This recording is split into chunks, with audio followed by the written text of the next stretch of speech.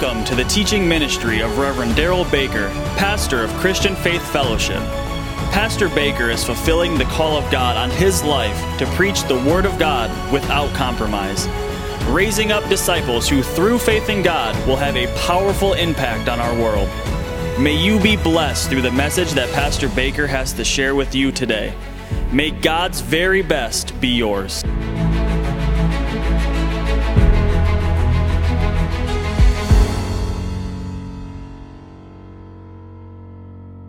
You're going to Romans chapter 8, please. Romans chapter 8, beginning in verse 14. We'll go there in just a minute. Romans chapter 8. We are on the 16th part of our series on My Sheep Hear My Voice. Aren't you glad to know that we have the ability to hear the voice of our good shepherd Jesus, and he will lead us through this life? You cannot ever describe a time in anybody's life when they have been led of the Lord that they failed. You cannot describe a time of anybody's life who was following God's leadership, God's leading, God's direction for their life, that they in any way walked in defeat. Never happened. Never happened. You and I have the privilege to know we can walk in victory day in and day out. We can walk in God's plan day in and day out. But it's a decision we make. God will not force us to do it, but he gives us the opportunity. He gives us the privilege to be able to walk us through this life. Aren't you glad? I said, aren't you glad? Before I get to Romans 8, I'm going to quote to you our key verse, John 10:27, that started this whole series. And I'm going to read it to you from the Voice translation. Just listen. I'm not going to have you turn there. I want you to be in Romans 8. John 10:27. My sheep respond as they hear my voice. My sheep respond as they what? Hear my voice. I know them intimately and they follow me. How many of you want to have Jesus know you intimately and you follow him? What a powerful promise. What a powerful promise. My sheep respond as they do what? Hear my voice. And I know them intimately and they do what? They follow me.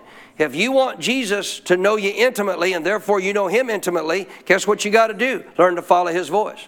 And we can. It's a choice we got to choose as to whether or not we want God to help lead us through this life or whether we don't. Whether we want God to help us with the decisions of life or whether we don't. Stand up, Kathy. I'm going to have you help me preach here real quick. So, you want me calling somebody else? No. So think about it this way. Anything too hard. I wasn't going to take a guy by the hand because he might think it was kind of weird. Okay. All right? Yeah. So think about her. Think about her being the child of God and I'm the father.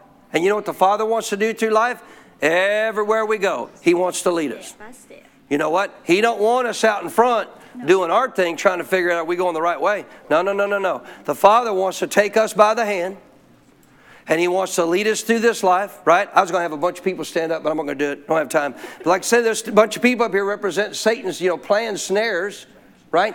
And the Father wants to lead us in a way that says, no, don't go that way. No. Come on, we're going to go around that. No. Yeah, we're going to go down this path. Yep, no, we're going to go over here. Yeah, now look at this path. Look at this, what I chose for you. See, this is what God wants to do for us. Now, wait a minute. He gives you that ability every day. Yeah. He gives you the ability to take him by the hand as the Father. Don't be this thinking I'm smarter than the dad child who doesn't need the father to rely upon. Come on. Right. To lead. How many of you know God knows far more than you? Far. Tell your neighbor, you're pretty smart. You're pretty smart. But God is smarter. He knows stuff you don't know. Yes, he does. He knows things about this day you'll face you don't know. Yeah. He knows about opportunities he wants to lead you into that you don't know about. Right. He wants to guide you in a way that would lead you around tragedy and difficulty and challenge that the enemy would throw at you that you don't have to deal with if you just follow God. Right. It doesn't mean you don't ever face any challenges. God will walk you through them. But there's a lot of landmines out there we could avoid if we were following God. Right. Landmines are wrong decisions. If we go off on our own, make a wrong decision, God's not going to follow you, child of God. God says, guess what? I've already got a prearranged plan for you, and it's a good plan. That's right. And that plan involves the Father. The plan, this is what Christians can't seem to figure out. The plan isn't separate from the Father. It isn't you just keep living life the way you want to live it. and think somehow the Father's going to lead me down this great pathway. No, no, no, no. It involves the Father. Amen. It's not about you separating and doing your own thing. It's not about you just being born again and I keep making decisions and never looks at. There is not a decision you make in your life daily that the Father doesn't want to help you with. Amen. Any good amens on that? You could go, literally, you could choose to say, I want to go to this restaurant today. God could know what's going on in the kitchen of that restaurant today that you probably don't want to know. That's right. You think that's silly? Do you realize, literally, I mean, and even in the sense of actually somebody poisoning the food, God knows what goes on in every place of every part of the world. And God, if you would simply ask Him, most of us never even think about asking God, should I go eat there today? Right. Good word. Go sit down, thanks. How many remember there was a restaurant in South Texas not too many years back? And there was a guy that actually came into that, drove his vehicle through the front glass part of that windshield of that restaurant, got out and just started shooting people. What if you, heading to that restaurant that day, would have asked God, should I go eat there today? You don't think God didn't know that guy was going to be there? Right. Why didn't He stop it? Man has a free will. Man has a right to choose what he does. You still here? But guess what God could have said? Don't go there today. Don't go there today. You have no idea. Is it the cook? Is he mad at his boss today? Is he going to spit on everybody's food?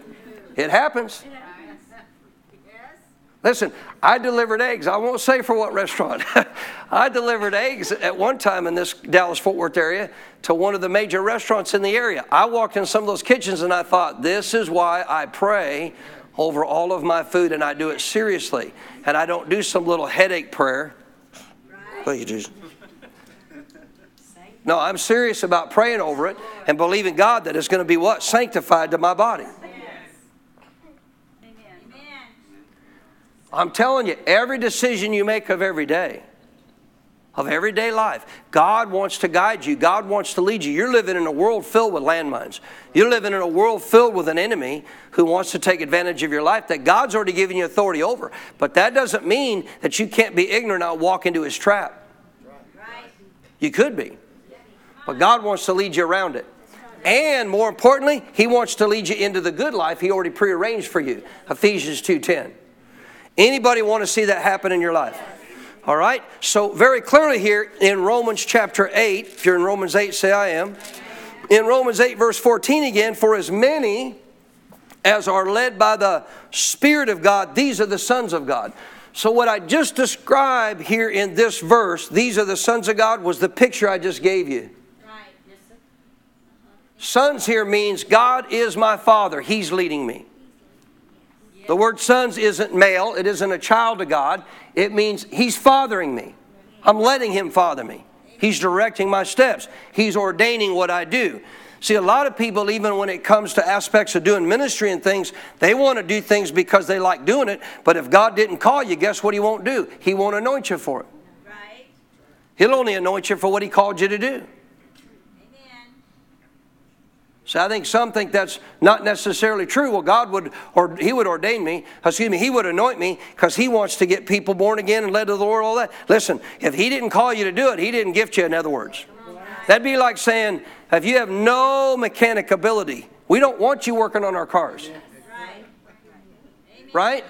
If you couldn't tell a screw from a hex head, a Phillips screw to a hex head to a standard. If you couldn't tell, I don't want you working on my car. You want that person working on your car? No. And in today's times, they got to even be somewhat computer experts. Right. Know how to use that, at least the equipment that attaches to the car to tell them what the computer's saying. So God gives you to do certain things, but how are you going to know what that is? You got to be led by God. What about your decisions for your future? What about where your work is? Or your job, or your business, any aspect of what you do. So guess again, he says here, guess again how He does this. Notice, for as many as are led by the Spirit of God. How does He do it? By the Spirit of God. How does He lead us? By His Spirit. These are the sons of God. These are who? Meaning what? They're being fathered by God. 15, for you did not receive, I'm glad about this, you did not receive the spirit of bondage. Meaning what? The new spirit that's in you, the moment you got born again, that is not a spirit of bondage to what? Fear. You had it before you got born again.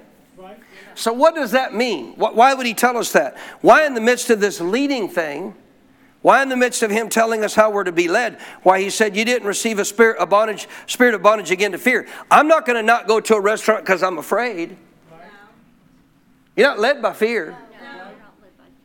If you're led by fear, guess what? It ain't God leading you. Satan can lead you. That's what he uses. He uses fear. But I'm not subject to that spirit anymore. Come on, guys, go back to COVID. How many Christians made decisions they made because they were afraid? How many things did they do because they were afraid of a virus? That's not God leading you. Well, that's wisdom. Is it wisdom being led by fear? I don't think so. There's nothing wrong with understanding what true wisdom is. And I'll guarantee you, like through that whole deal, and I kept telling people, look at the truth. Look at the actual science. I don't trust any of these. If you still trust our government organizations, you need to start listening to some people that actually know about them, like Dr. Mark Barclay. Seriously. I don't trust any of our government. I don't trust really pretty much anybody in our government as a whole. There's some. But I'm just saying many of them, even many who seem to be conservative, all of a sudden in some ways are not. And we call them rhinos. Republican in name only, because the Republicans tend to be the conservative party. I'm just trying to explain something to you. I'm not going to make my decisions by fear. I did not wear a mask to go into stores because I was trying to be some detestable and rebellious and bless God, you're not telling me what to do person. No, the Bible's clear. His angels go before me. No evil shall befall me. No plague shall come near me. I believe the Bible. I believe in the protection of God. I believe in the hand of God upon my life. And on top of that, I actually did research. I looked. I found people who showed studies. Matt, now, guess what? Well, golly, Gomer, now that it's all over, guess what the CDC has finally admitted, which they knew all along. They don't work. And I'm telling you, now some of you Christians need to change your little attitude towards people who are still walking in fear. That's right. You see somebody wearing a mask and you mock them and make fun of them. Let me help you. You've never made a decision out of fear before? Some are still just fearful. Maybe you might want to pray for them. Maybe you want to be a blessing to them, be a help to them, encourage them, love them. Say, guess what, man? Thank God you can get free from this. You don't have to live this way. Rather than mock everybody and tell them they're stupid for doing it. I never said anybody was dumb for doing it. I said, I'm not going to do it because I trust my God. Amen. Then on top of that, I find out the truth. They don't work. Right. And I don't have time to go into all that. But I'm just trying to explain something to you. Why does he bring up in the leading of God, why does he bring up you don't have a spirit of bondage again to fear? Let me tell you why. Fear, say it. You're just agreeing with the verse here, so I'm just asking you to agree with the verse. Say, fear should never lead me. Why? You don't have a spirit of bondage to fear again. Fear should never lead you. Fear should never make your decisions. We don't make choices to not go somewhere because we're afraid. We don't make choices to not do something because we're afraid. No. We make choices based on God leading, God directing, God guiding. That's it. We make choices on two things. Word of God, inward witness. That's it. No fear. Come on. No defiance. Don't think you're super. Because some people also make decisions because they think they're Mr. and Mrs. super spiritual. But you know what? You could think that in your head, not be that truly in the context of what the Bible says, and not really be walking by faith and be just as affected as the person making the decisions by fear. That's a mouthful. Yes, it is. We got to humble ourselves. I need a dad. I need to take the Father's hand every day. I don't need to act like I got it all figured out. I got to admit, I ain't got this figured out. I ain't got tomorrow figured out, let alone today figured out. But you do. I got one thing figured out in my life as a believer. You ready? If I will take your hand and let you lead me, I know I'll walk down the path you have for me and accomplish what you want me to do. All I got to do is take your hand. That's all I got to do. If I'll just take your hand and let you lead me the way you say you will. Now here comes the other problem. Here comes the other problem. How many of you really believe in this church today? Because I'll guarantee you'd be shocked how many churches don't believe this. How many of you believe in this church today God really can and will lead you? How many of you believe that? Yes. You believe that? Yes. So that's about half of you. So about half of you really believe that God can and will lead you. Well, thank God at least I got half of you believing that, because the truth is He wants to. Yes. But here's the key. How does He do it? How? See, we can't base it on what we think. That's the problem. A lot of Christians who actually do believe God will lead them. You know, there's a lot that don't. But a lot who do believe that, I actually believe that, yeah, God will lead me. But you know what? Here's what the problem is. They don't actually do it the way God said. They're going to now, okay, I believe God leads me, but then they ditch the Bible when it comes to how He's going to do it. So now they just do it based on what they've been heard, what they've been told, what they've heard through years of tradition. Well, I'm just waiting for God to open a door. We've already addressed that. I'm just waiting God for close a door. Satan opens and closes doors, darling. There's no place in the Bible God opens and closes doors to lead you. It didn't mean God can't open opportunity, but He don't lead you there. He don't lead you through open doors. He leads you by the inward witness. You could be led somewhere by God and walk in and it looked like there is no door open. But because you obeyed God and followed His leading, not the door, then a door could open to you that may never have opened. It's not about open and closed doors. Not about what you see in the natural. There's nowhere in all of the New Testament God leads us by the natural. He leads us by two things, the Word and the inward witness. And here we're talking about the inward witness. Again, you didn't receive 15, the spirit of bondage to fear, but you received the spirit of adoption by whom we cry out what? Abba, Father. Daddy. Come on, Daddy, you're my Father. Come on, lead me, guide me, help me with every decision I make. And the Spirit, therefore, does what? Himself bears witness with what? Our spirit. So the Father says, I'll lead you. Here's how I'll do it. I'm going to do it by my Spirit. Both by my Word and by the inward witness. Yes. Tonight, we're going to show you the practicality of how you learn to follow God. We got to address this as it relates to us still being led by the inward witness, because it's still a problem for a lot of believers. And what a lot of believers don't realize is the voice of your spirit is what you have to learn to get attuned to. Amen. I'm going to say that again. The voice of your spirit is what you have to learn to get attuned to. Get on the same awareness of. Why? Because the Holy Spirit's going to bear witness with who? Your spirit. And if you'll be aware of your spirit, guess what you'll pick up on? The leading of God. See, a lot of people say, we got to get sensitive to the Holy Spirit. Let me help you. You got to get sensitive to your spirit. He's going to bear witness with your spirit. If you're sensitive to your spirit, you're going to know what He's directing you to do.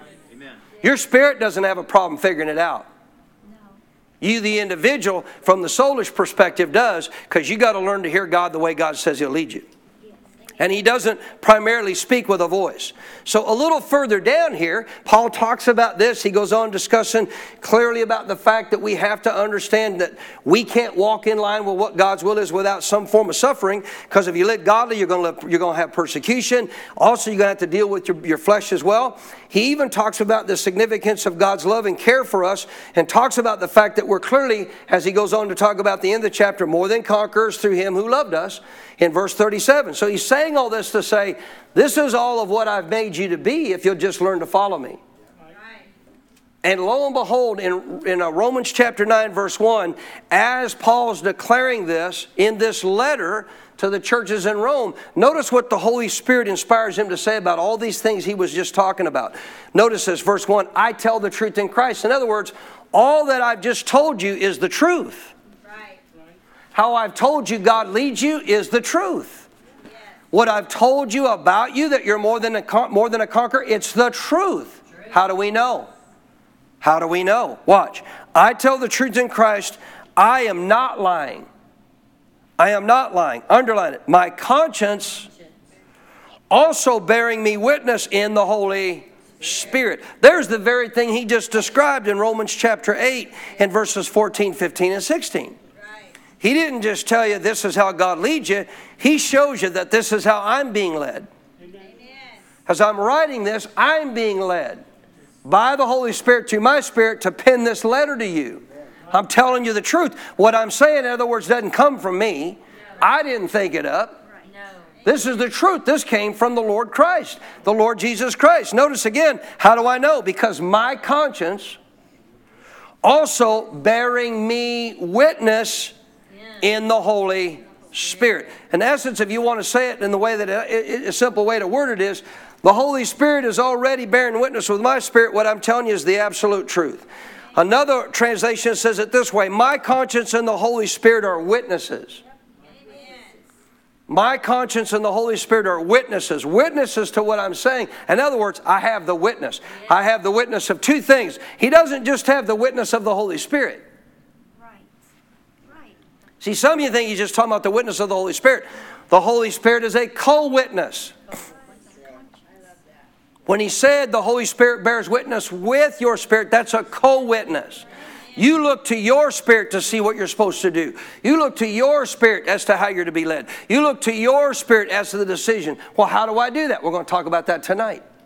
But you got to look to yours. What I'm talking about before you ever get to tonight is, if you don't understand how to get sensitive to your spirit, you're never, knowing tonight ain't going to help you, because you're not going to be aware of what your spirit's trying to say or not.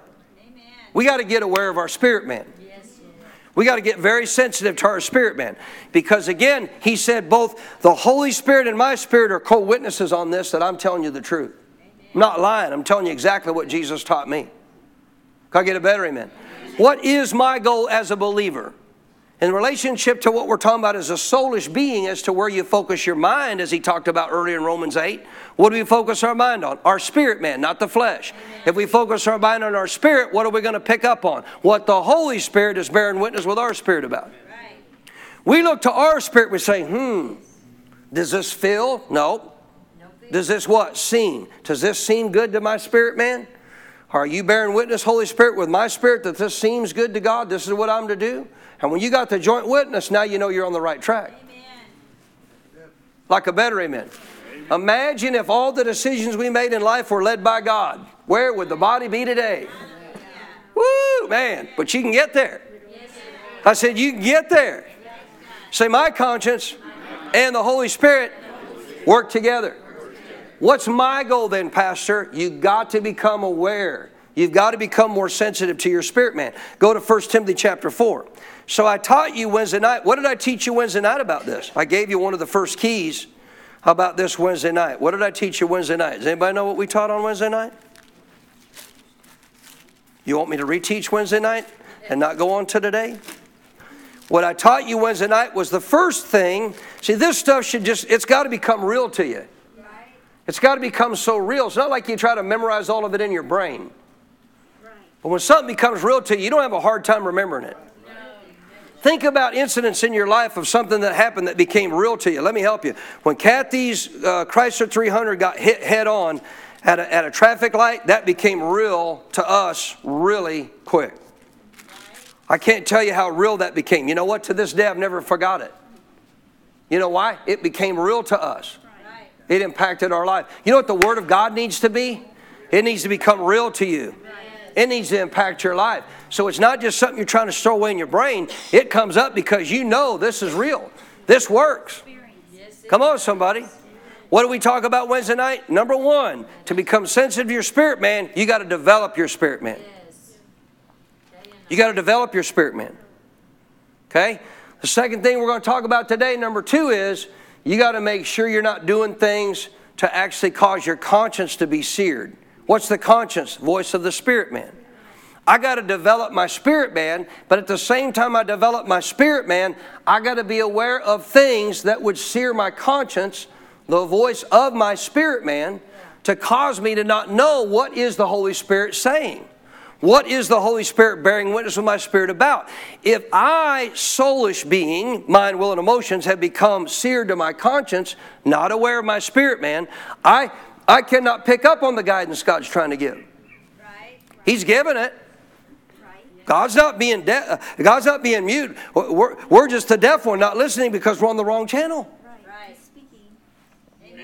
If we're not understanding and following the leading of God, I'm going to tell you why. There's two channels in the earth, like a radio dial, right? There's not 100. There's two channels in the earth. There's the flesh channel, and then there's the spirit channel.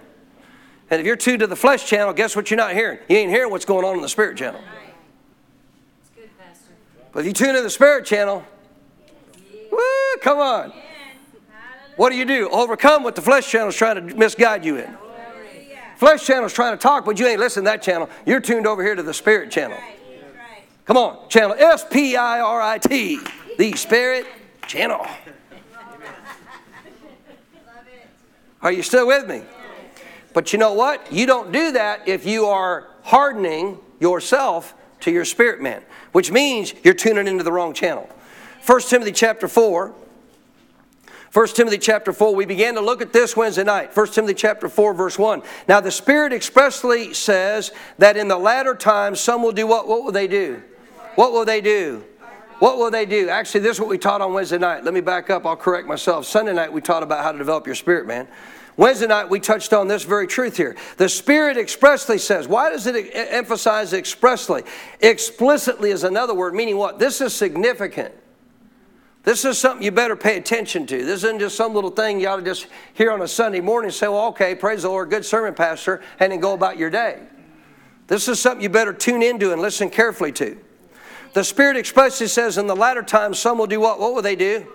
They'll depart from the faith. Why? Why would they do that? Why would somebody depart from their trust in God? So departing from the faith, as most would say, is the apostasy or the falling away, or people pulling completely away from God. Included. But guess what else departing from the faith means? As our pastor has studied this out many years, departing from the faith also means active Christianity. Not doing what a Christian should do. What should a Christian primarily, as the key thing, what is the primary Christian thing that a primary thing a Christian person should be learning to do in their life if they want to succeed? Follow the leading of God. Amen. What if you're not following the leading of God? You're not walking out active Christianity.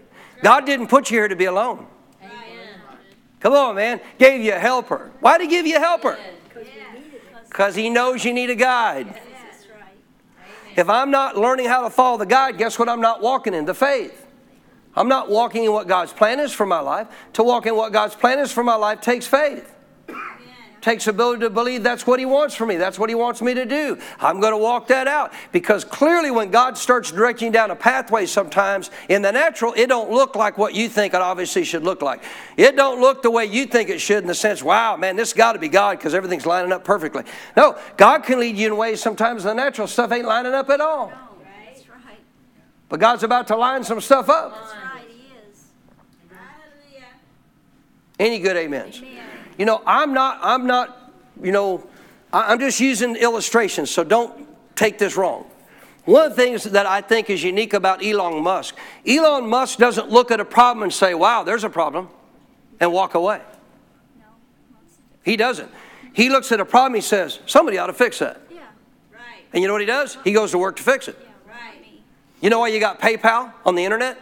Elon Musk. Elon Musk said, here's the internet, and all these people, no way to actually, to do transactions on the internet. You know what? That's a problem. There's a problem there, because obviously that means they'd have to send money and wait for them to get money back. All this. He wasn't like getting all caught up into the aspect of what we know of the Great Reset. I'm just telling you, all he saw was a problem. Say he saw a problem. I'm not acknowledging everything he's done has been perfect. I'm just explaining something. When he looks at a situation, he don't look at it and say, well, there's a problem and walk away. You know what he does? He says, there's got to be a solution. Right. The very first of the electric cars that came out, the reason he owns Tesla is not because he wanted to be a car owner. No, he actually drove somebody that had made an actual battery-powered car. He drove a battery-powered car. It would hardly, your little kid's car probably run faster. The little ones you buy at Walmart, And he's like, you gotta be kidding. This is an electric car? He said, that's a problem. Let's fix it. If you listen to Elon Musk, he has no problem with fossil fuels. You kidding me? He's burning up millions of fossil fuels every time they launch one of his rockets from SpaceX. He ain't this anti-fossil fuel guy that we got to go to solar and all this kind of. Are you kidding me? No, he just saw a problem. Say he saw a problem. He didn't even see it as like a billion-dollar corporation. He just said, somebody should make a car that runs off a battery better than this one. Surely I could do that. Right. And he did. I said he did. Right. I mean, this guy has done nothing but seen problems. He said, we got a problem in the space industry. We need to get more satellites up there, because whoever's going to control he knows this, but whoever's going to control that atmosphere in the latter times is going to control warfare. They can control the world. We got to get some more satellites up there. But the problem is every time they fire one of these rockets up, it's done. You fire it one time and it's expensive and you can't use it again. He said, that's a problem. We need to fix that. You know what SpaceX is all about? Learning how to create a rocket that you can fire, bring back down and use it again. But you don't drive your car to the grocery store one time and you're done with that one and you pick up another one and drive another one home. That would get expensive. But that's what they do with rockets. That's what our government does. They fire a rocket into space, and guess what? That's it. It's not going again. It's finished. It's done. And he said, somebody's got to find a way to be able to bring these things back down, land them, and reuse them. There's got to be a way. And they're working on it. They're getting very close to making it a reality of how they can save money. Now, I know he got some crazy ideas. Sorry, I'm not going to go live on Mars. In the midst of all that, he wants to go inhabit Mars. He said, why could we not? Why could we not create a place on Mars for people to live where they could actually, you'd have to live inside these, systems of homes and stuff. But it's like, hey, if somebody wanted to go live there, why not? Why not? It's a planet just like, in the sense, another planet out there that we could actually utilize, I guess, in some way. Now, I'm not with him on that. I'm not going to Mars. God didn't want me on Mars. He'd have put me on Mars. I said, God didn't want me on Mars. He'd have put me on Mars. Why can't Christians say, you know what? Whatever I face in life, it doesn't matter what it seems like. It doesn't matter what the challenge is like. Wait a minute. I'm not talking about you saying, I've got to have a solution for this. I need to figure. No. You need to look at every situation and say, God, not a problem for you. You already got the answer. Yes. All you got to do is take your hand, Dad. Take your hand. Listen to your voice. Let you speak to me. Let you lead me. Let you guide me. You know, I saw the other day, I'm probably going to mess it up. I'm going to be close. 80 to 90%. I saw what I thought I saw was 90. 90% of all the greatest inventions in the world have come through evangelical Christians. Right. You know why? They're connected to the God That's right. who knows all that stuff. That's right. How could you not be a part of that? That's right. I'll read on. So the Spirit says in the latter times some will depart from what? The faith. Following God. Active Christianity. Being led by God includes that. Why will they do it again? They'll give heed to deceiving spirits and doctrines. I would never do that. Christians are doing it all the time. Don't even realize it. I don't mean they're doing it intentionally. If you're getting caught up and giving heed to deceiving spirits, guess what, darling? You don't know it. Or you wouldn't be getting caught up with deceiving spirits. If you're deceived, you don't know it. But the problem is if you give way to these deceiving spirits, guess what they do? They indoctrinate you with things that aren't true. Doctrines of demons. Teachings that don't come from God, they come from the enemy to get you to believe stuff that ain't true. Now, I went into detail showing you this Wednesday night. I would love to re-preach that message, but I can't. Notice the next phrase. Speaking lies in what? Hypocrisy, having their own conscience seared with a hot iron. Who in the world is searing their conscience with a hot iron? Why would anybody want to sear their conscience with a hot iron?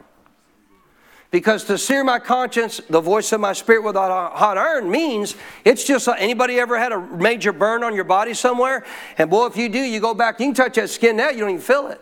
Right. That's the phrase here. The hot iron is like your conscience is getting seared with this hot iron that now, guess what? The Holy Spirit, ladies and gentlemen, the Holy Spirit is still bearing witness with your spirit. Amen. He doesn't stop.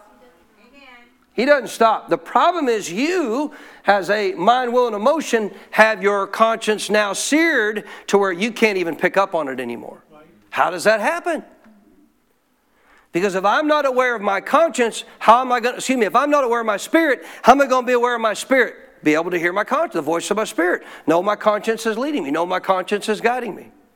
But if I'm not aware of that, guess what? I become insensitive to my spirit, man. And if I've done that, I'm in a position now where Satan can deceive me, mislead me, teach me things that aren't true, take advantage of my life, and keep me out of the plan of God. But it doesn't have to happen. So how does this happen? How in the world do people depart from the very pathway and the plan of faith God has for their life? They give heed. Underline those words right there, or circle them in your Bible. They give heed. See, it's not Satan took advantage of you, not without you giving heed. Satan can't do whatever he wants in your life. He could. I guarantee you what, there wouldn't be a single one of you sitting in this room today. If Satan could do whatever he wanted with your life, let me help you. He'd have you on the sofa this morning. He'd have you out on the lake this morning. Wow, cooler weather. Whew, breaking the weather, time to get to the lake. He'd have you doing picnicking. He'd have you playing with family, doing whatever. He'd have you doing something besides being here. He don't want you being taught what I'm telling you. Listen, the last thing the devil wants for you to do is take the Father's hand and have him lead you. I said the last thing the devil ever wants for to happen in your life, for what could happen in your life for you to do, is for you to take the Father's hand and be led by the Father. He don't want that. Because if the Father's leading you, guess who, if he gets in your pathway, guess who's going down? The devil is. Guess whose plans are being totally disrupted? The devil's are. Guess who can't take advantage of your life anymore? The devil can't. And when you walk in victory, what does that mean? He stays under my feet. When you walk in victory, he loses. He's already a loser. With a big L. Go ahead, turn your neighbor. He's a loser. That was a loser. Oh, come on, that's ridiculous. No, the Bible said so. The Bible said he's lost. He's been stripped of his authority. Then how in the world is it that he takes such advantage of people? He's not your problem. You're your problem. The devil's not your problem. Read it again. They gave heed to. Who in the world gives heed to anything? You do. It's a choice you make. I decide whether I give heed to something or not. I decide to whether I give heed to my wife today and mama to go to lunch with them today or not. I choose to do that or not. I choose to give heed to God, to come obey God, fulfill my call as a pastor, come teach you the Word of God today. I choose whether I heed to the Word of God week in and week out and spend hours studying and praying and seeking God to bring a Word to you, or I choose to do something else. And you can tell the difference. Amen. I know what most people think of pastors. Yeah, they're out there on the golf course. Whew, that's what pastors do all week long, and then they just come do a little message and out on the golf course again. See if you can find me on a golf course. I used to, before I was actually a pastor, believe it or not. Long time. My dad was an avid golfer. I don't have time anymore. Any of that kind of stuff. People look at my life. Man, you live a boring life. Are you kidding me? Come on. Are you kidding me? Well, you don't ever get to do anything fun. Listen, serving God is fun. Walking with God is fun. Delivering people from darkness is fun. You just haven't learned what's fun yet. So I'm here to help you understand that you got a choice to make every day. If you're a note taker, wonderful. Write this down. Ask yourself. Don't ask me.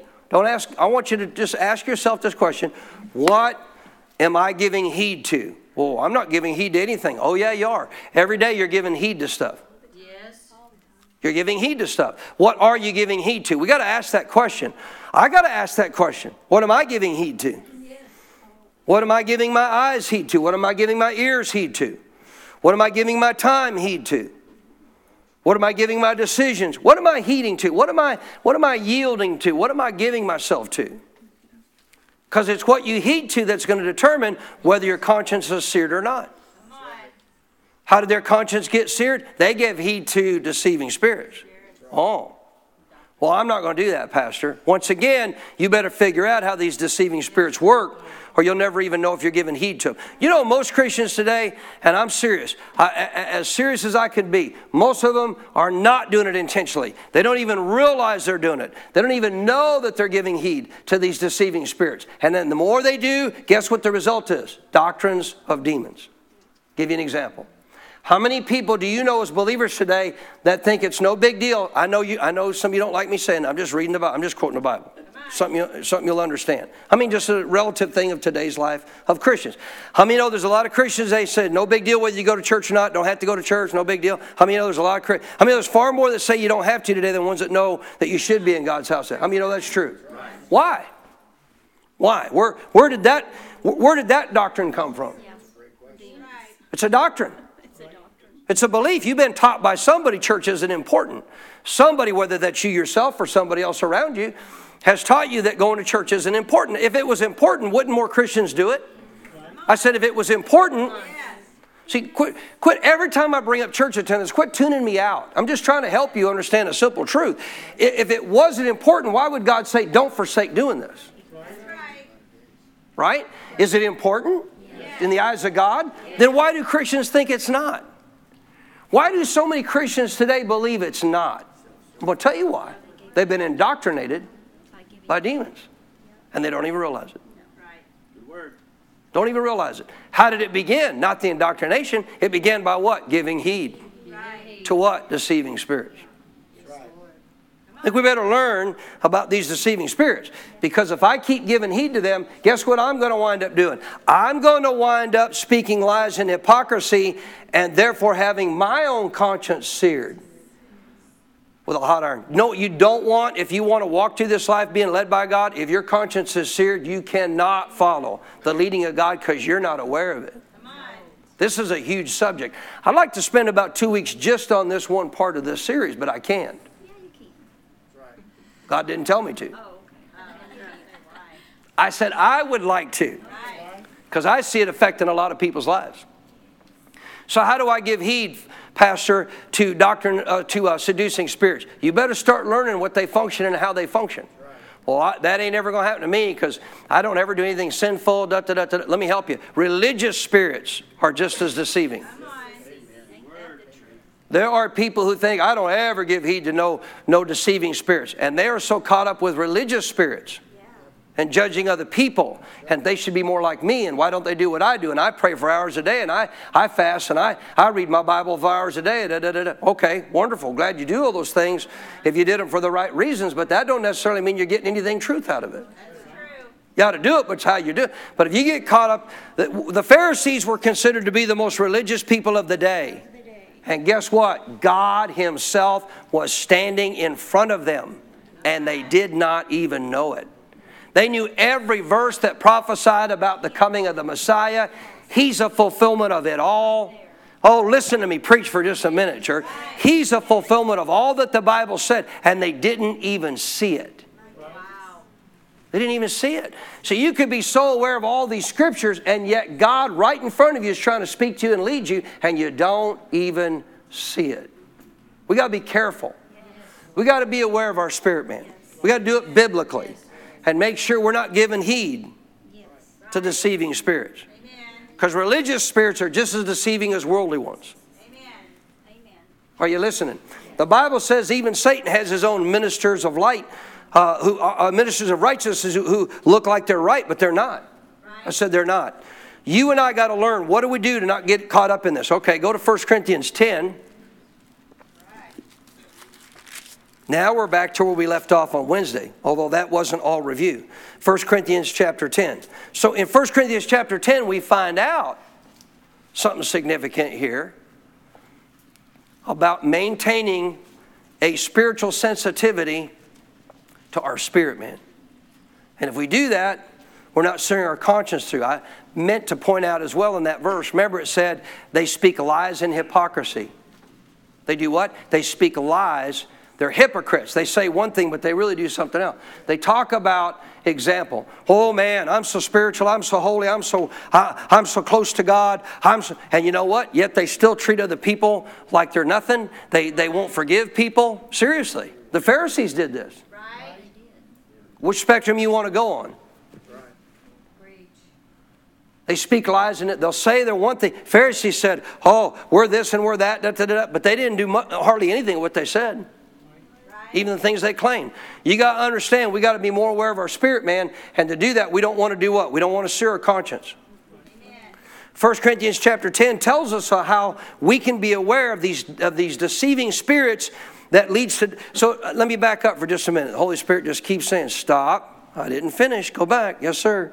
So if I give heed to, which I'm about to show you how. If I give heed to deceiving spirits, it will lead to doctrines of demons. How does somebody come to the place to say church attendance doesn't matter? Well, it wasn't the doctrine that got them. It was giving heed to deceiving spirits that led them to believe that. You see that? What I don't want to do, don't worry about the doctrines of demons. Worry about the deceiving spirits. Don't give heed to deceiving spirits. You'll never get into the doctrines of demons. You understand? I just have to be aware, how does Satan function? How do these demons function to try to get me caught up, to give heed to them to the degree they start indoctrinating me to believe things that aren't true? How in the world do you get to the place as a minister to say tithing is not New Testament? You gave heed somewhere.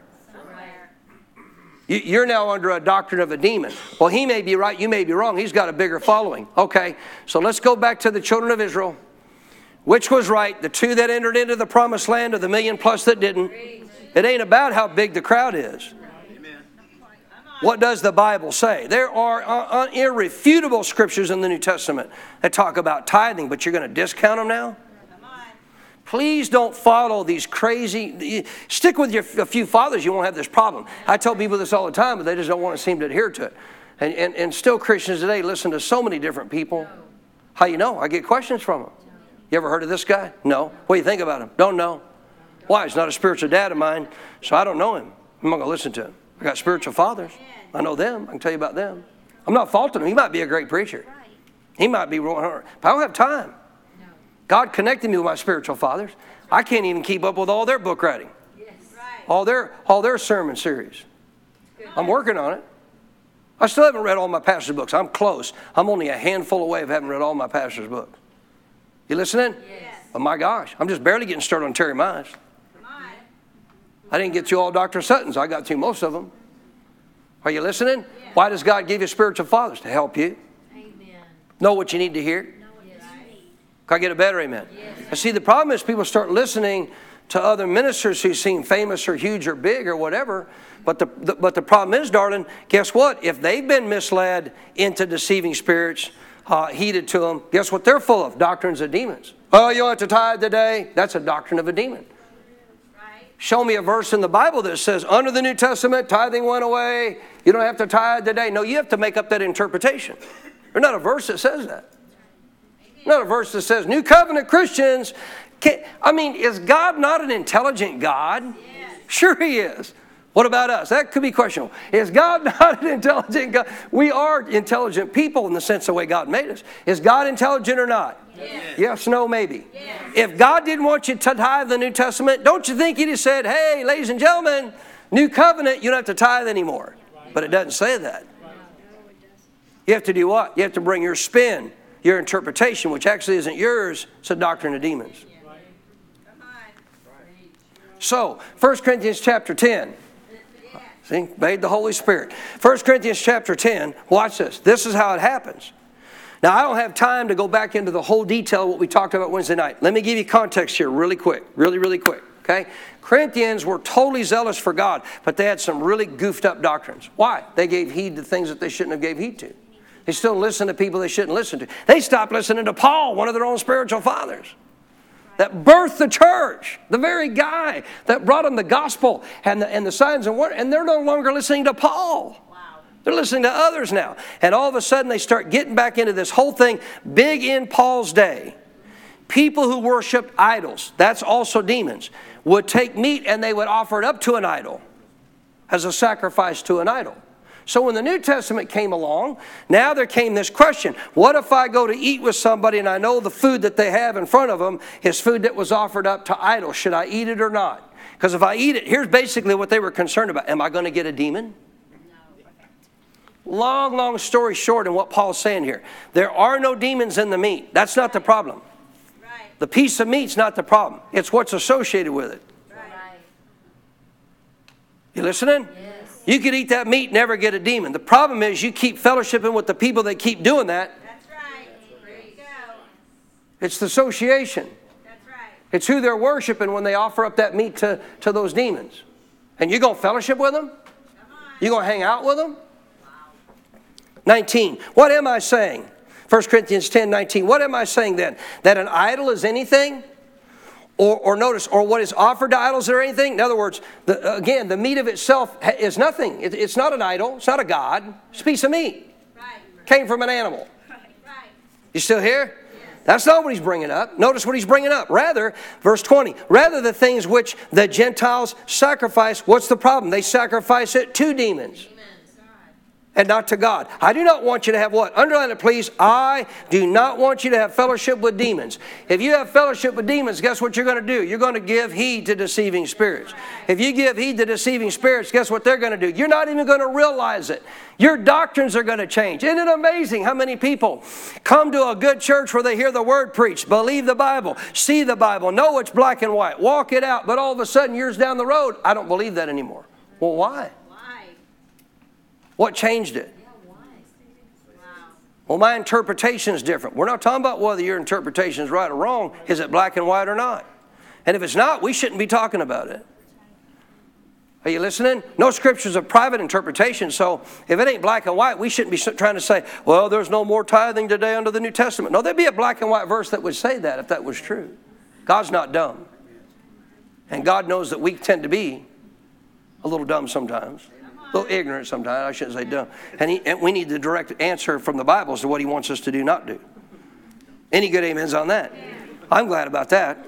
So again, watch, verse 20. It's not that the idol's anything. No, it's that they sacrifice the demons. I don't want you to have fellowship with demons. Why? What happens if I fellowship with demons? You are going to give heed to deceiving spirits. That's right. What's it going to lead to? Doctrines of demons. Which is going to cause what? My conscience to be seared. Am I going to hear from God? No. And that's the end goal of Satan. That's the end goal. He don't want you to hear in God's plan. He don't want you following the inward witness. Verse 21, you cannot drink the cup. Now he's referring to communion, but think about communion because the term communion means to fellowship with, to be one with, to walk together with.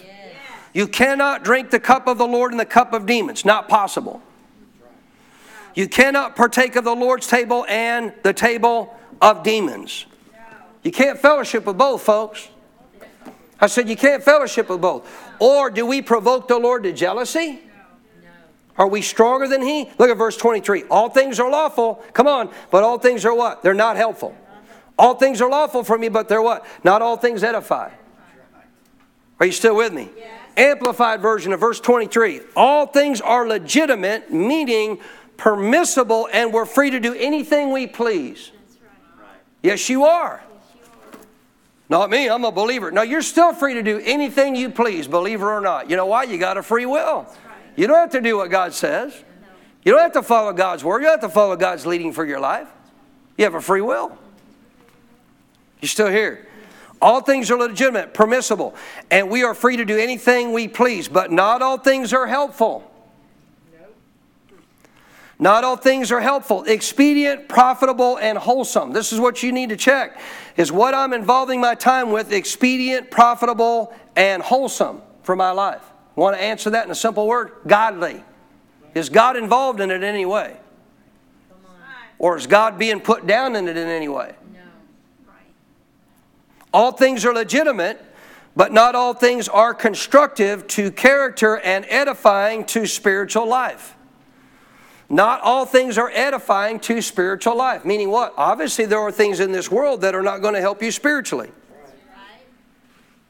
And if they're going to lead you away from being sensitive to your spirit, what are they going to do? They're going to deceive you into now believing doctrines of demons that aren't true. And the whole process is simply to do what? Sear your conscience through. God wants to lead you by the hand. Satan wants to get your hand out of his and into his hand. It's your choice. What can I not do? I can't keep fellowshipping with demons. Okay, how do we do that? How do we fellowship with demons then? How do we do that? Anybody know how we do that? I mean, blatant sin would be pretty obvious. That's not something most people would obviously not understand. You know how many Christians think there's no problem to have sex outside of marriage today? We're under the new covenant. We're saved by grace. This whole new saved by grace doctrine is a doctrine of a demon that I can do anything I want because I'm saved by grace. You can do anything you want, but grace doesn't empower you to do anything you want.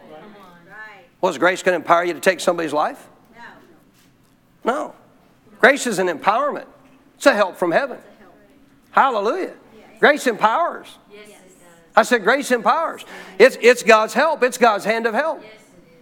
Well, it don't empower me to do things that are ungodly. Where did this doctrine come from? I'm saved by grace. I can do anything I want. Where did that come from? I'll tell you where it came from. came from people heeding, giving heed to. Where did they do this? Where did they start giving heed to these deceiving spirits? Where did this happen? This is why you got to make sure you don't just listen to some minister who you know nothing about, because you don't know their personal life. Right. What movies do they go watch? Right. What are they watching when they're in their home? Right. What are they looking at when they're on the internet? Who are they talking to? Who's influencing their life? Right. Who are they listening to? Amen. I'm not going to name his name because I'm not a slanderer. But I'm going to tell you a truth that everybody needs to understand. It relates to aspects of Christianity. There's a very famous minister who wrote a very famous book. 3/4 of the quote in the book were by New Age people. Wow. New Age ain't of God, folks, if you don't know that. I don't have time to get into all that. But New Age is not of God. No, it's not. The second, this is all, this isn't hearsay. I mean, I backed up the articles with the guy that actually was the guru himself. The second top guru of New Age years ago got born again, got led to the Lord. Somebody led him to Jesus. So you know what he's thinking? I got to find somewhere to learn the Bible. So what's the first thing you think? Find the most famous person you can find. So that's what he did. The guy at the time he went to, most famous person you could find. Started listening to him. Started going to his church. He lived in California. Started going to his church. As he started going to his church, he keeps hearing him quoting these things that he himself actually were his quotes.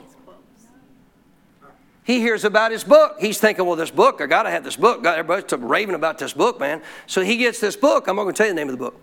He reads through the book, and every time he sees a quote, 3/4 of the quotes enter to his quotes. Wow. He calls the pastor. Calls the office. Can I meet with the pastor? Well, I guess so. He set up a meeting, all this, tells him who he is, all that. He goes, sat down with him in his office. This is this guy's own confession. I sat there and looked at this pastor in the eye and said, 3/4 of these quotes in this book are New Age quotes. They're mine. Now, I thought these people that led me to the Lord said New Age was not of God. It was of the enemy. And I believed it. And that's why I gave my life to Jesus. But now, you're promoting it. Am I wrong? Are they wrong? Is New Age okay? Because my understanding, New Age is not from God, according to the Bible. But here you are quoting 3/4 of my quotes in your book. Not even giving me credit for it, by the way, which I could care less. But the point is, you got all these quotes of mine. Well, they sound good. Oh. So because it sounds good, we should put the quote in the book. How many millions upon millions, if not billions now, of Christians have read that book? But listen, man, come on, really, seriously. It's no big deal. It's just a book. It's good quotes. It's good stuff. Wait a minute. See, here's where you're already losing it. Here's where you're already losing it. You don't understand how doctrines of demons work. Because they work by, first of all, getting you to do what? Give heed to deceiving spirits. How do you give heed to deceiving spirits? Oh, it ain't like Satan walks up to your door and says, you know what? I'm fed up with you. I'm tired of you rebelling against me. Come on, you're going to take my hand. You're going to follow me up. You're going to give heed to all of the deceiving spirits I have available to start doing all these things I want you to do. What did you say to the devil? No, I ain't doing that. But see, the problem is you don't realize it's going on every day. If you go watch a movie with any foul language or any nudity in it, it's not the movie. They're like the meat.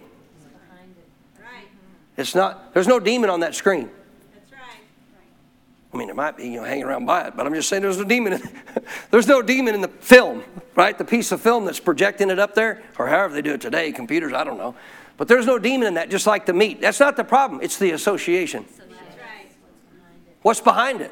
Yeah. That's right. Who's behind it? What's behind all that foul language? Oh, God now is behind foul language in movies. No. Because He just wants you to be entertained. Not. What friends do you have? Who do you listen to? Who do you follow on Facebook, by the way? Who do you read after? Whose posts do you read?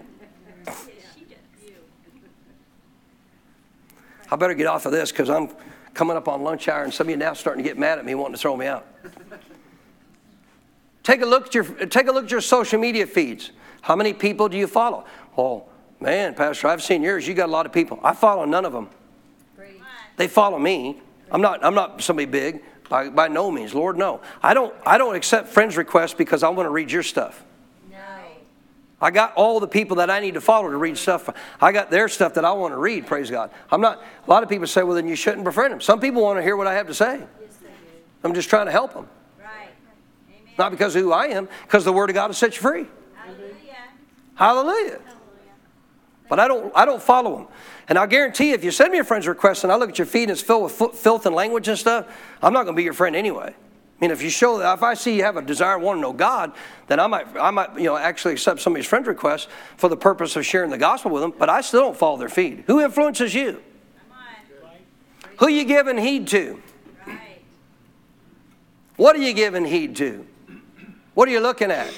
Now listen, this goes back to Romans 8, doesn't it? Yes, Lord. Absolutely. Set your mind on the things of the flesh, death. Right. Set your mind on the things of the Spirit, life and peace. Hallelujah. Life and peace. There's so many things in our society today that is designed by Satan to suck you in, to give heed to it, all with the purpose of indoctrinating you to start disbelieving what that truth says. And if it does, what is it doing? It's literally causing your conscience to be seared through, not even knowing it. It's so subtle. It's not like that instant burn, you know. How many ever were ironing something, you know, and all of a sudden turn around and put your hand up against the iron? Woo, man, you know. But see, this is more subtle. It's just slowly. So the heat gets turned up a little more each time, and it's slowly searing your conscience through. Come on. All things are lawful, not all things are helpful. All things are lawful, but not all things are what? Edifying. Or in other words, going to help me spiritually. Now, you could do a lot of stuff that's innocent to you, but I'm going to tell you what, anything, go real quick to, I got to close with it. Go to James 4. If you're going to go and get involved and do things constantly that's going to pull you away from spiritual things, Tamara heard me. If you're going to constantly allow stuff to involve your life, you're going to allow yourself to be involved in your life with stuff that's going to pull you away from spiritual things that would make you more sensitive to your spirit. What do you think that is? The same deceiving spirits. Same ones. And you don't even realize it. See, demons don't even have to come to us. They can just use the influence of all the stuff in this world to start drawing us away slowly, little by little, to the things that aren't helping us spiritually. The less you're around things that help you spiritually, how spiritually sensitive you're going to be. Let me illustrate again. So back in the days when I was a kid, all right? Some of you probably don't even remember this, man. But when I was a kid, the first phone we had, it hung on a wall. That's right. It wasn't like a separate line like you could take that phone anywhere. No. It hung on the wall. Right. Now, the actual receiver had a long, anybody remember this? It went to the ground and wrapped. Why? So you could, walk across the kitchen. Right? Well, you're talking to my mama had it because she'd be fixing dinner, right? She'd have to be talking on that phone to Dad or something, whatever. And she had, because you could, otherwise she'd have to stay with that phone. But you know what? Our phone was in the kitchen. I don't know where yours was, but our phone was in the kitchen. I already used this simple illustration, but this is what people don't get. This is what people don't get. So as a child, let's say in my case, and this happened several times when I was a kid growing up in Montana. Now, don't throw me out for this because obviously times were a little bit different when I grew up. But we were taught responsibility by my mom and my dad. And obviously, in many cases, my mom and dad working, me and my brother got home from school before my parents got home. Anybody grew up like that? And so we'd have to go. We had chores we had to do and things we had to get done. Of course, you're supposed to do your homework. That didn't always happen. But you're supposed to do your homework before you go out and play. Right? All we want to do is get home and do what? Play, man. Come on. Just get home, get the bat and ball, get the football. Come on, go get whatever. We're just going outside and play, man. Get the bikes. We just want to go play. And there were a couple times when my mom said, now listen, when you get home from school today, when you get back from school today, I'm not going to be here yet, and I'm going to need to call you. I got to ask you. I got to have you do something for me, because she knew, I'm not going to tell you now, because when you get home, you ain't going to do it. So you stay by the phone till you hear from me when you get home. Where was the phone? In the kitchen. What was calling? Playtime. Yeah. Look at the door, Darren. Look at the door, man. Our buddies, man, they're out there playing football. Come on, man. Let's go outside. Let's go play. I'll mess with the cameraman today. Let's go play. Come on. Where do we want to be? Outside playing. Where was the phone? In the kitchen on the wall. Who's going to call? Mama. You better be there when Mama calls. Right. What about when God calls? Come on.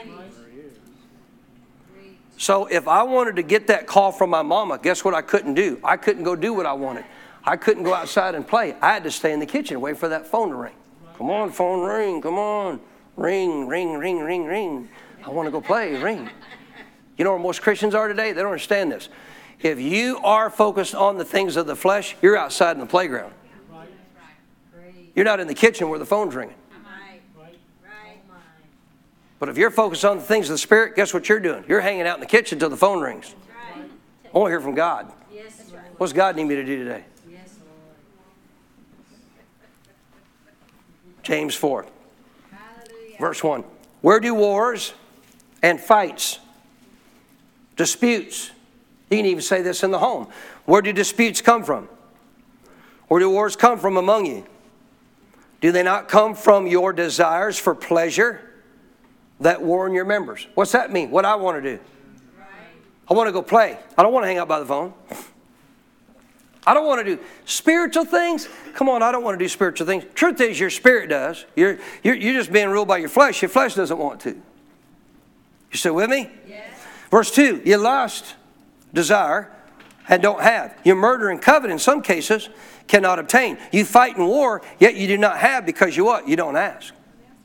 You don't come to the Father with a right heart to look to Him as the guide to provide and direct your steps. No, instead you keep trying to do stuff on your own. Imagine how much time could be saved in people's lives, wasted by people, to walk in the blessings that God has for their life if they would just learn to get spiritual and hear from God. Yes. Amen. He's going to lead you in victory all the time. And yet here we are scrapping and fighting out in the world, trying to find a way to get through. And God already has a plan for us. We're just not willing to learn how to tune in to follow God's leading for our life. Verse 3, you ask and do not receive, so some do ask. Oh God, oh God, oh God, oh God.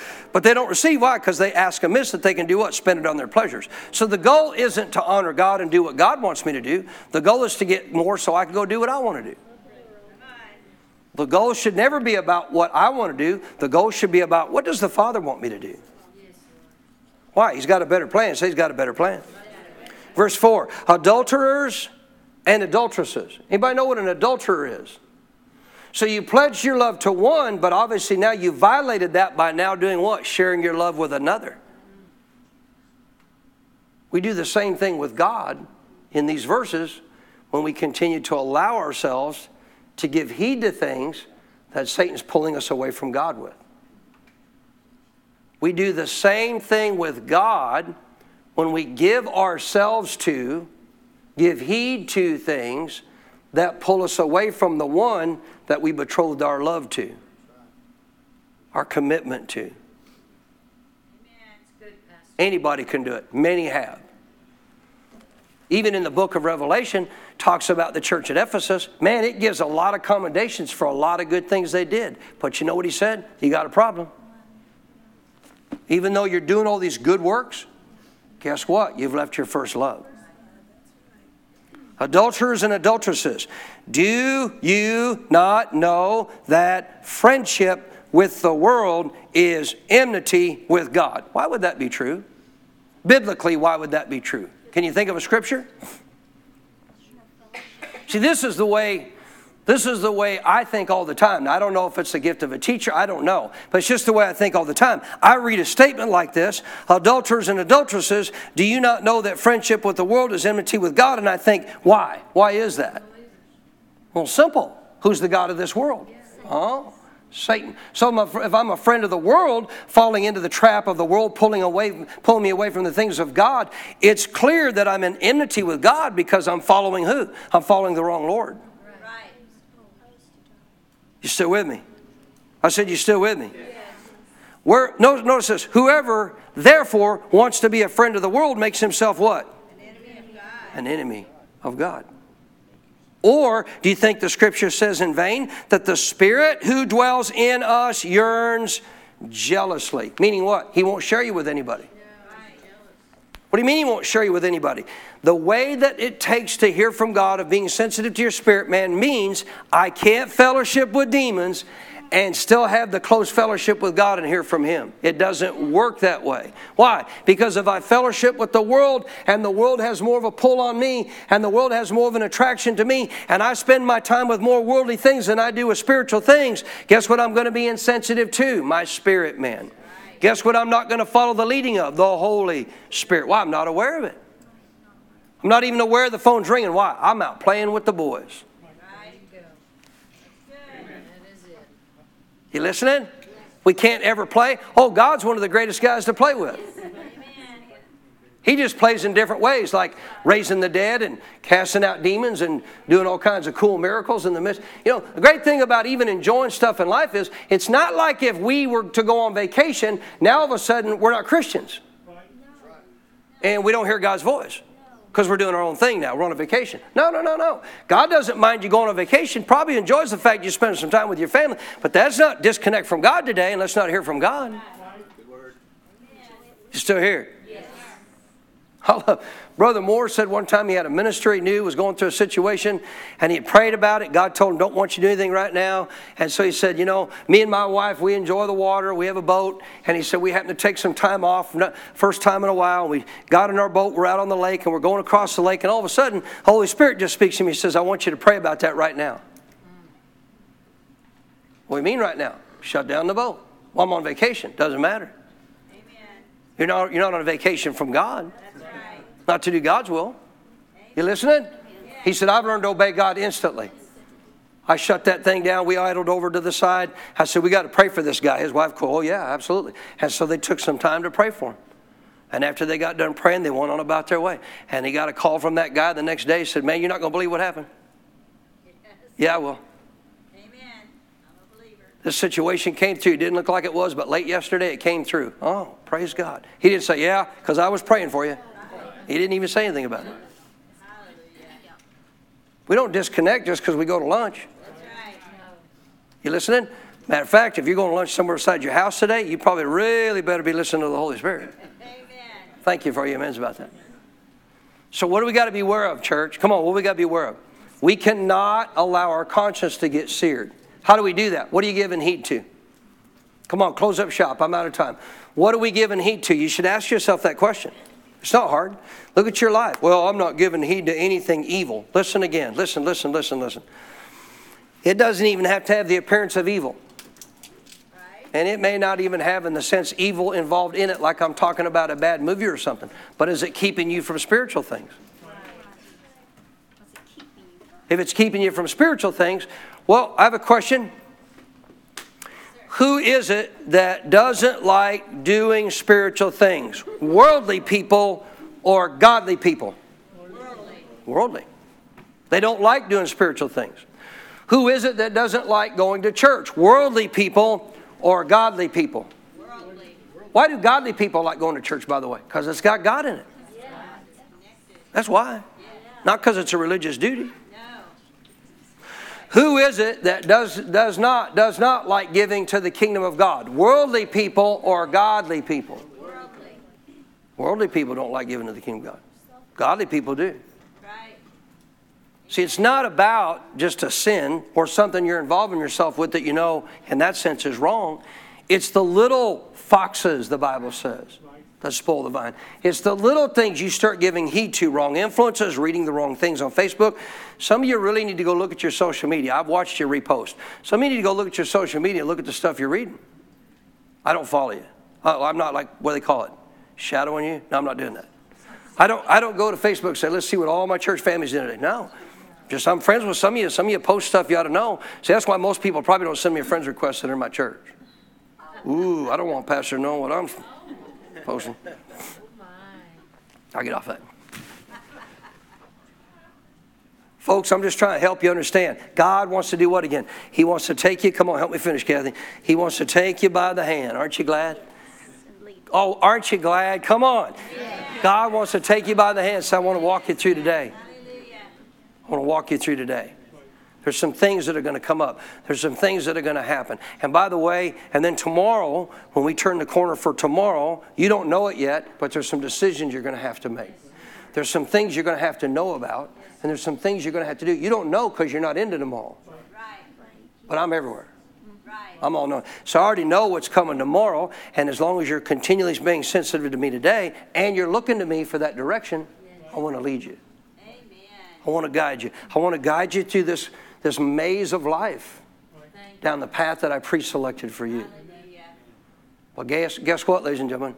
It's a narrow path. It's a confined way. This is why a lot of Christians don't like it. Because broad is the gate. Wide is the way that leads even to a destructive life. and many go by it. Sadly, narrow, confined is the way that leads to what? Zoe. Jesus said, confined is the way that leads to life. Zoe, the life that God has. It's a narrow, confined pathway. You can't go on this broad, wide spectrum gate, listen to all these influences and all these things and think you're going to be able to hear from me and be led down the way I want you to go. It's a confined pathway that I will lead you down, but I know right where to take you. Amen. I know when to tell you to duck your head. Right. I know when to tell you to step over that. I know when to tell you to take a left turn. I know when to tell you to take a right. I know when to tell you to stop. Don't go that way. No. Come on. We're going to go. I know it looks good. I know it. It does. It looks great, even from the natural. But I'm telling you, it's not for you. Come on. We're going to go down this way. See, if all you're going to go by is what you think or what you see or what you know, how many things you're going to step into? The devil's not going to stick something up in front of you that just looks horrid, destructive. Right. You listening? Yes. It's not like going to a haunted house. Hey, come over here. We got good stuff for you over here to scare the snot out of you. No, thank you. Well, I like haunted houses. Why? Exactly. Oh, I'm really messing with you. See, Halloween's coming up. I don't see anything wrong with a haunted house. What's behind it? Yeah, right. Fear. Fear. What's behind it? What's the purpose? You better sit down. What's the purpose of a haunted house? What's the purpose of a haunted house? Cause fear. Oh, what's behind fear? It ain't God. That's right. What are Christians going to haunted houses for? Come on. There's demons involved. Oh, here you go, Pastor. See, you're just one of these clone life. We can't have no fun. It's fun to go to a haunted house and to be scared. That's fun. It's fun for you to be scared. No, see, the devil's indoctrinated you to think that's true. Come on. What's happening while I'm involving myself with all those things? You're desensitizing yourself to your spirit, man. It's all a work of Satan. It all seems innocent. You still listening? Yes. Man, I got to quit. I don't have to. Don't want to. I'm going to tell you one last thing. Halloween is coming up. What about Halloween? I get asked this all the time. Anything wrong with going out and trick-or-treating? What's the root of it? Right. What's behind it? Yeah, but I'm going to take my kids. Think you should be involved in it? My New Testament says that I'm to have nothing to do with the unfruitful works of darkness. Right. Is Halloween a celebration of light? No. Darkness. Yeah. Darkness. Yeah, but my kids want candy. Go buy them some. Right. Thanks of it. Go buy them some. You listening? Oh, but they dress up as Christian characters. I don't care. Right. God didn't create Halloween. Come on. What's behind? See, this is again where people think somebody like me is just being overreactive. Read the Bible. Read the Bible. Go back to the very meat he was talking about. Is the meat the problem? No. It's what's behind it. That's right. Amen. Is the celebration of Halloween the problem? No. What's the problem? It's what's behind it. What's the motive? What's the whole ultimate goal behind it? It ain't light. It's filled with darkness. Amen. I went trick-or-treating for years, Pastor. I didn't get no demon. Well, praise the Lord. Amen. But guess what? Others have. Yes. Others have. I mean, in my day, I remember razor blades and apples. Right. Why would anybody do that on this wonderful celebration of Halloween? Number one. Number two, on top of that, why in the world would you ever trust today? Right. Come on, man. You're going to trust today. Taking your kids to a bunch of people's homes you don't know. Getting a bunch of candy from people you don't know. And you have no idea the motive or intent of the candy is that they're giving to your kid. Well, I look at it all. Oh, what do you put it all under a microscope and examine it and test it for foreign substances? You have no idea what's in that stuff.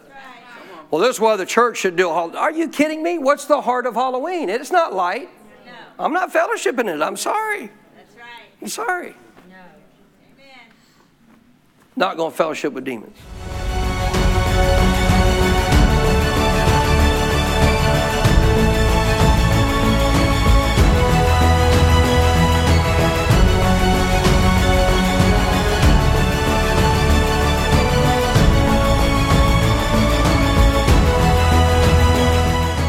pray that you were blessed by the message Pastor Baker shared with you today. For more spiritual resources that can help you in your walk with God, or to invite Pastor Baker as a guest speaker, just go to our website at cffchurch.com. You will find additional teachings by video, audio, and printed resources that will be a blessing to you. May God's very best be yours.